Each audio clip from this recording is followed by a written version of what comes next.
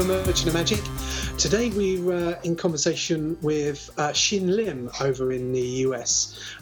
So I'm Dominic Reyes. And Ben Williams. Ben Williams. We're going to have a little chat with Shin Lim about his magic, his approach to magic and creativity, and also about some of the projects he's got lined up coming over from now and into the new year. So everyone, give a warm welcome to Shin Lim. Say hi, guys. Hey guys, how's it going? My name is Shin Lim. I've been doing magic now for, I think, 7 years. I'm 23 years old. And yeah, I live in Boston. So it's pretty warm outside actually right now for being November. But so you, if my maths is right, you started when you were about 16? Mm-hmm. Yep, in high school. Okay.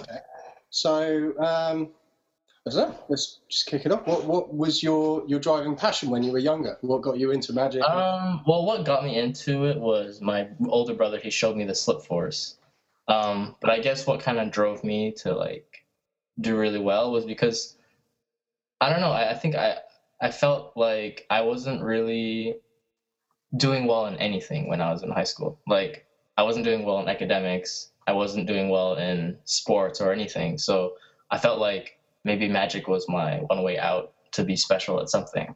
And yeah, that's why I strive really hard to practice and hours upon hours in my room, just practicing double lift and even flourishes and stuff. And, just all those hours of practicing. And finally I was able to feel like, I had something cool to show people. And I think that was what really kind of drove me to practice so much. Well, to be honest, you actually your skills with a deck of cards are pretty hot. So we were going to say, do you have any practice techniques or anything for practicing sleight of hand? One thing's for certain. I always have cards everywhere. So I have cards right here next to me. I have a deck of cards here. I have one here. I have one on my bed. I have one in the bathroom. I have one downstairs. So I'll always have a deck of cards that's near me, and I'll always be practicing no matter where I am. So that was, to me, one of the reasons why I think I was able to learn at such a quick pace, because I was always having a deck of cards in my hand. Now, that was a bad thing in the long run, because I actually ended up developing wrist problems because I kind of overexerted it. But it's fine now, as long as I just don't do too much. But yeah, it's fun. It's I love it. But I guess that's one tip. If you want to always be practicing, that's one good way to always practice, is to always have cards. Would you recommend long sessions of practice? So going down or small sort of. Yeah. What I used to do when I was younger was literally 8 hours of just constant practicing, and I think that was bad because, well, good and bad. It was good because I was able to learn so many sleights so quickly. It was bad because I was doing piano at the same time, so I was pretty much using my fingers constantly, and that is really bad for your wrist especially. So I ended up developing actually carpal tunnel because of that. So for those of you who are practicing a lot and doing sports or playing basketball or using your hands or weightlifting and stuff, just take it easy on the cards, because that can just overwork your wrists. So what I do now personally, I practice for an hour and then I rest for an hour and I practice for another hour, so that I just don't overwork it. Okay, that's good. That's good. Good advice. Good advice. Do you find flourishing has a practical application other than sort of the fun of doing flourishing and it looking great? Do you find you can use that within the magic you present? Yeah, I get asked this question a lot actually, and every time I go out and perform for lay people, when I'm either invited to a festival and perform, or even I guess at a private party, I always see myself doing flourishes, and there's always a time for it. I don't know if I can give a set time. There's no set formula for, this is when you do a flourish. But there's always a certain time and place for it. For example, actually, I just came back from China a week ago, and I was doing close up on stage, And there's this one moment where the manager wanted all the artists to go on stage and do something. So a close-up magician with no camera can't really do anything on stage.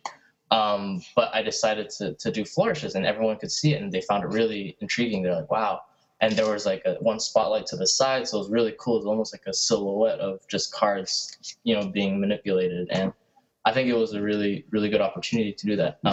So, performing a magic trick, a close-up trick on stage wouldn't have worked, but I think a flourish in that case, in that scenario, kind of worked. So, yeah. I was actually going to ask you about this because you do a lot of performing on like close up on stage. Mm-hmm.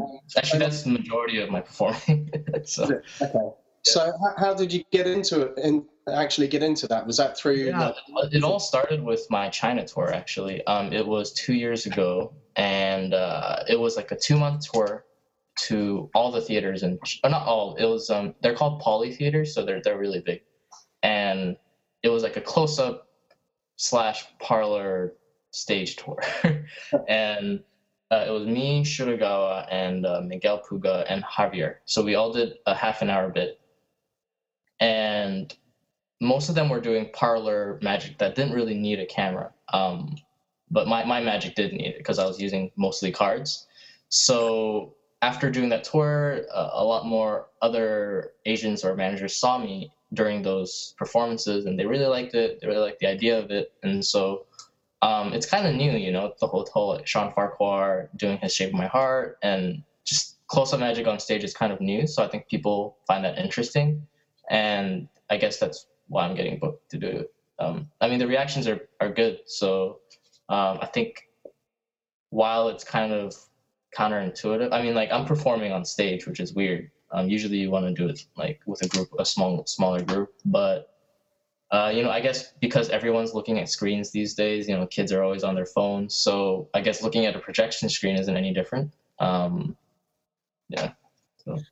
Do you have is it a nightmare to set up, or have you got any massive failure? To be honest, it's actually really easy. It's much easier because when I rehearse next to stage magicians.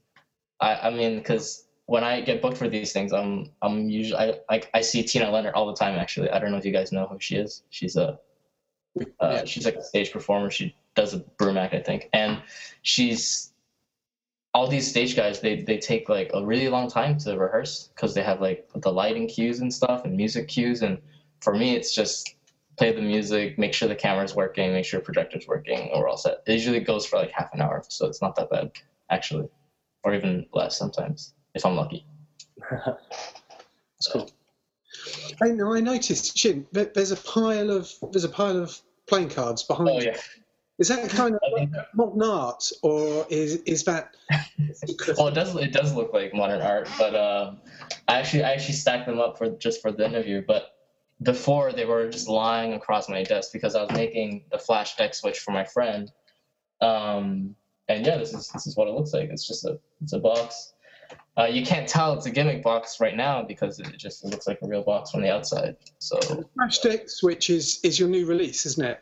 It's coming up. I'm really hoping that it comes out by Christmas time so you can get it during Christmas.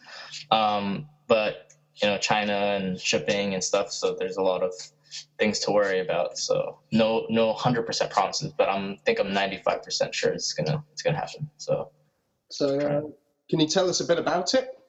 Yeah, it's a utility device. So it gives you the ability to just switch one deck for another.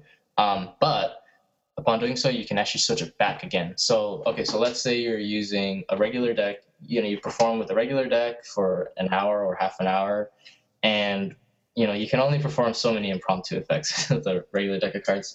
So you can instantly pick up the card box, use some misdirection, or I mean, honestly, even if they saw the switch in person, like if they were burning your hands, I don't think they would see it at all because the switch is really, really visual. Oh, sorry, it's not visual. It's actually you can't see it. So so you do the switch, and then you can perform with a gaff deck or an invisible deck or Svengali deck, and then right after you're done, you switch it back again. So it instantly resets the moment you switch it. You can actually switch it back and forth. When you say visual, you're doing it completely out of cover, so you're doing it right there in front of them, yet it's still... Yeah. So let's say your misdirection didn't work. In the tutorial, I recommend to do misdirection, to use misdirection just to aid you anyways. But let's say they were burning my hand, for example. I wouldn't really worry because you can't see anything happening. All you're seeing is just... It's like all I'm doing is I'm just doing a wrist kill with the deck. That's all they're actually seeing. It's invisible, I think. I guess it's like performing a get ready for a double lift, like doing a pinky count. Like they see something going on, but they just don't really know exactly what's happening. I know Christian Engblom, who came out with a cooler a couple of years ago, turned around and said that he really, really liked your idea, which is a great. Yeah. No, I just saw Christian actually in China. He was performing on stage as well. So he was... I don't know if he used the cooler though. I didn't get to see his routine, but no, he really liked it. He really, really liked it. Yeah, he's a good guy. And I think what I really like about this version, and I don't know, are there any other deck switches besides the cooler? There was the vodka deck switch that was brought out by the French Drop, I think. Oh yeah. I heard about that. Yeah. I think that was last year. Okay.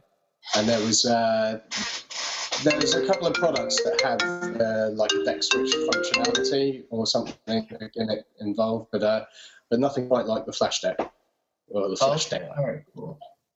Yeah, I think I like the flash deck a lot because I made it. These are all handmade, so it's not like they were produced in China or anything. They're being handmade by Jeremy out in Canada actually, and they're made by real boxes, so they look very authentic. Just wanted to say that. So I think that's different from the other ones that I've produced, if I'm not mistaken, because I know Christian Engblom's isn't a real box. It's I mean, I'm not going to go into detail, but it's not using like the same material.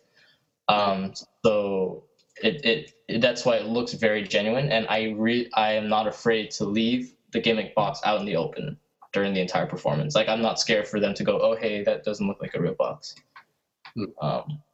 Yeah. So what drives you to create things? I don't know. That's a good question. I don't try to create magic. I just kind of let it happen. Let's see. How do I put it in words? Okay, so you know, like the saying, like you only live one. Every moment count. Like I don't really believe in that because I just feel like you should let the moment come to you instead of trying to live the moment all the time.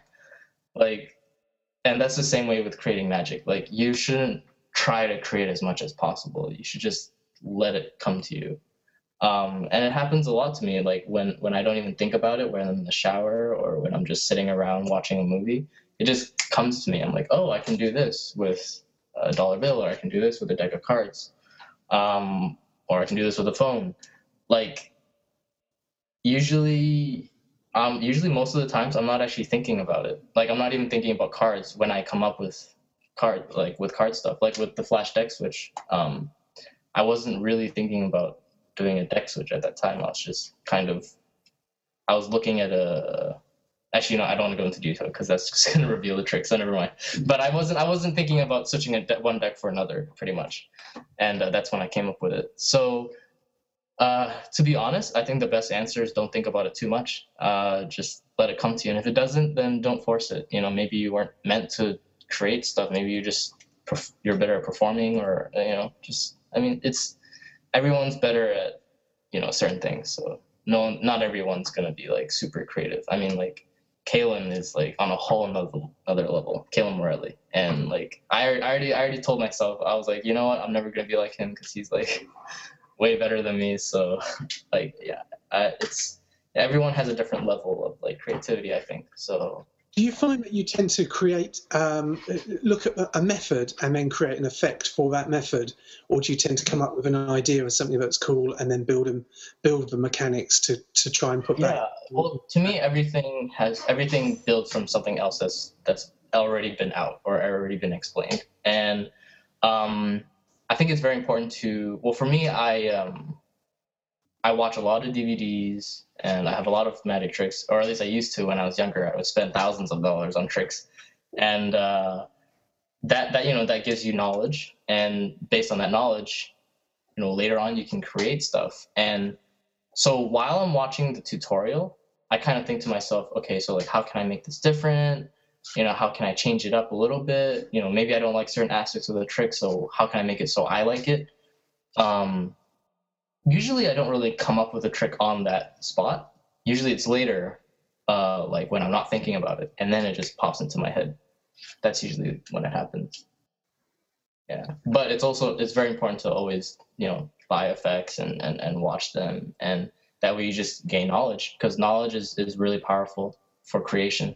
I mean, you can't really create knowing no magic at all. It's hard. It's possible, but it's hard. So yeah, I always equate it to cooking.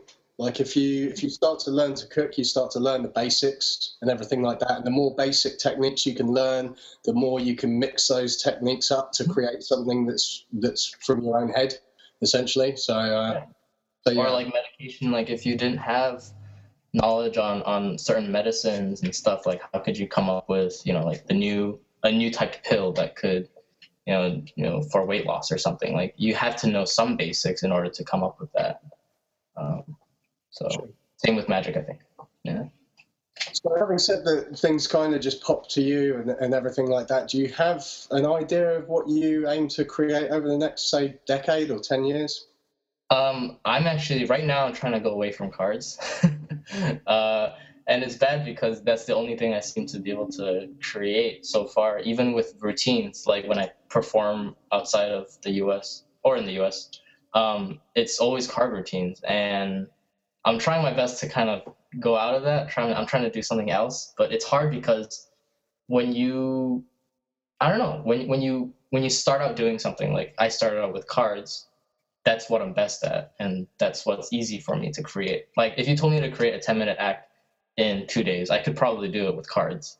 But if you told me to come up with a 10-minute act with like billiard balls or I don't know, flash paper, like I wouldn't know what to do.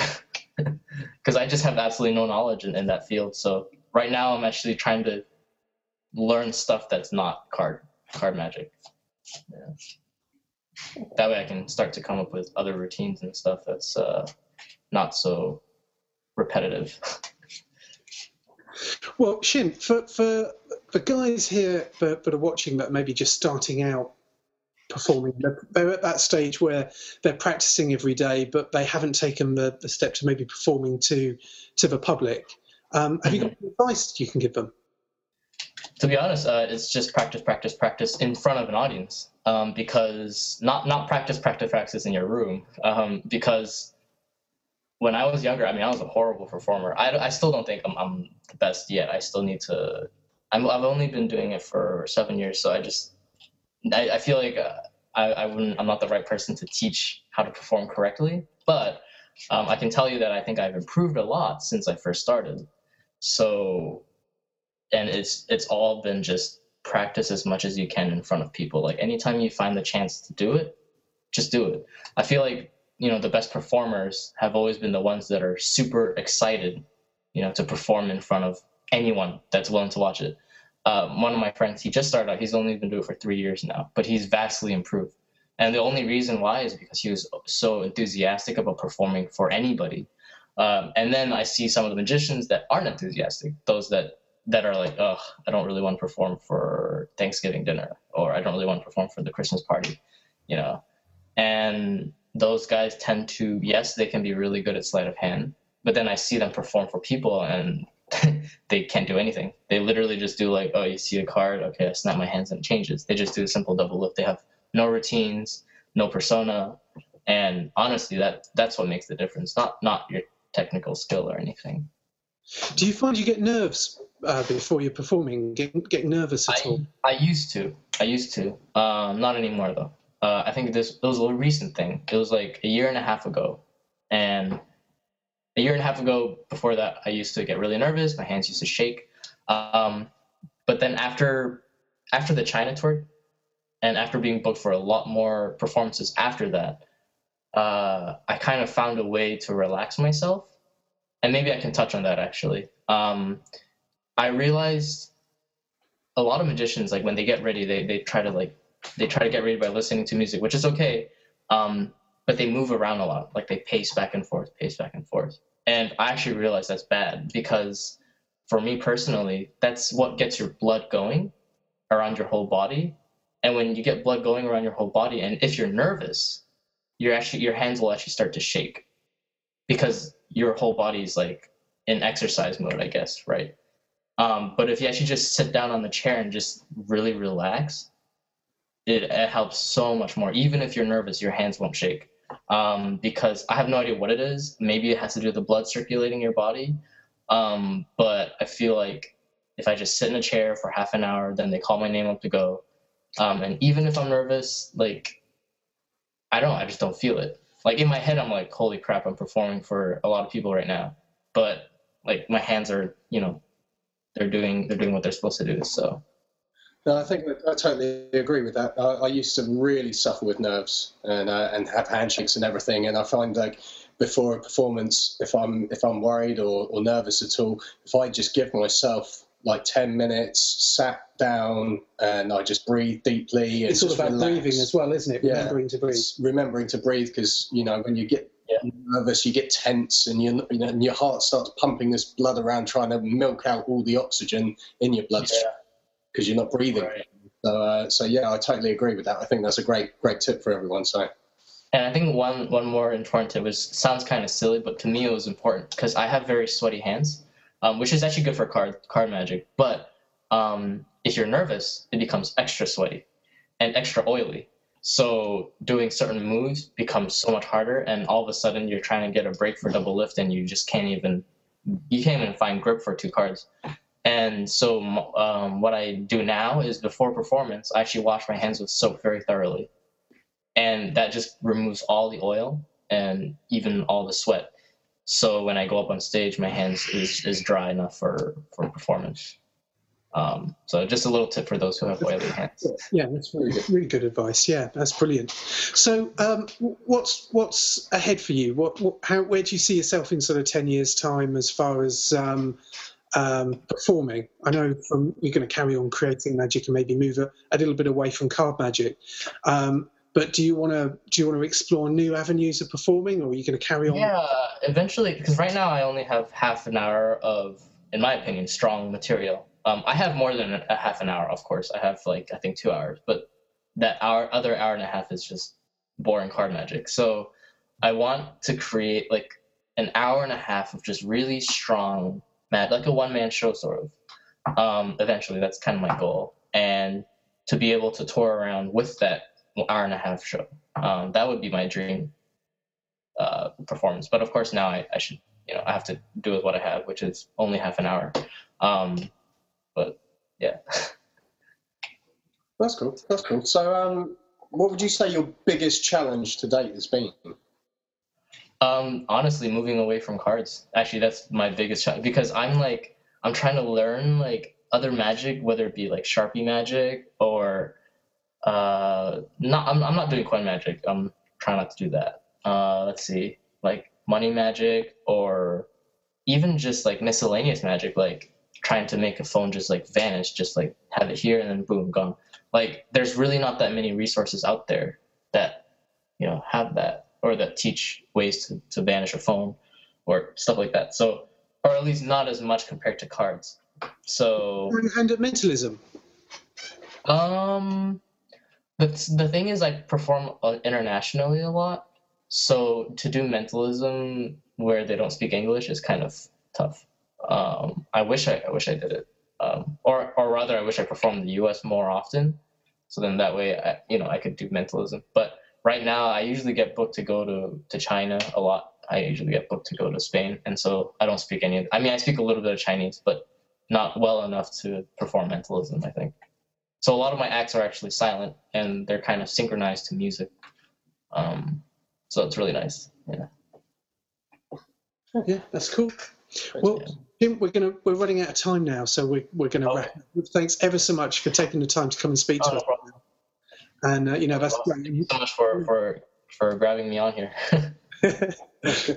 And you know, we stock a lot of your products, and we get a lot of feedback about the different ones. And you know, but with the new the Deck Switch, which is coming out, we're super stoked about that as well. I think that's going to. I think this one's my best product out as of now, in my opinion. It's my favorite because it's super clever. You guys already know the secret. And I think. You know, everything's made for you. Everything comes. You know, you don't have to make anything yourself. So yeah, I think I'm really excited for this. I really hope people like it. That's cool. Well, that's going to go on pre-order in the next couple of days here at the Magic Shop, and again at your favourite Magic Shop all around the world. So, and again, you're looking for like a late December release date.